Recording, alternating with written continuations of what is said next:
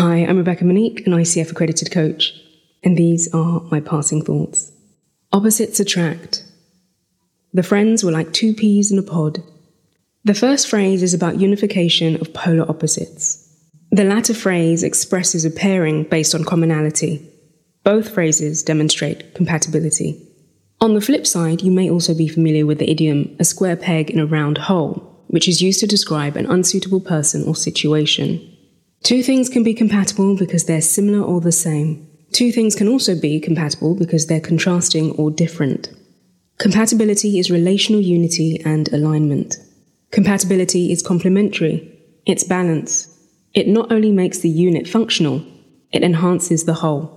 Compatibility may offer diversity and variety. It may also offer familiarity and certainty. It may be open and free, or structured and boundaried. Compatibility is threatened when there's a significant change in the system, process, or structure. Therefore, compatibility thrives in consistency. My two-part question for you this week is this. What or who are you compatible with because of similarities or differences? Conversely, what or who are you incompatible with because of similarities or differences? Think in terms of relationships with people and groups, factor in places, things, work, activities, etc., and consider the past, present, and future.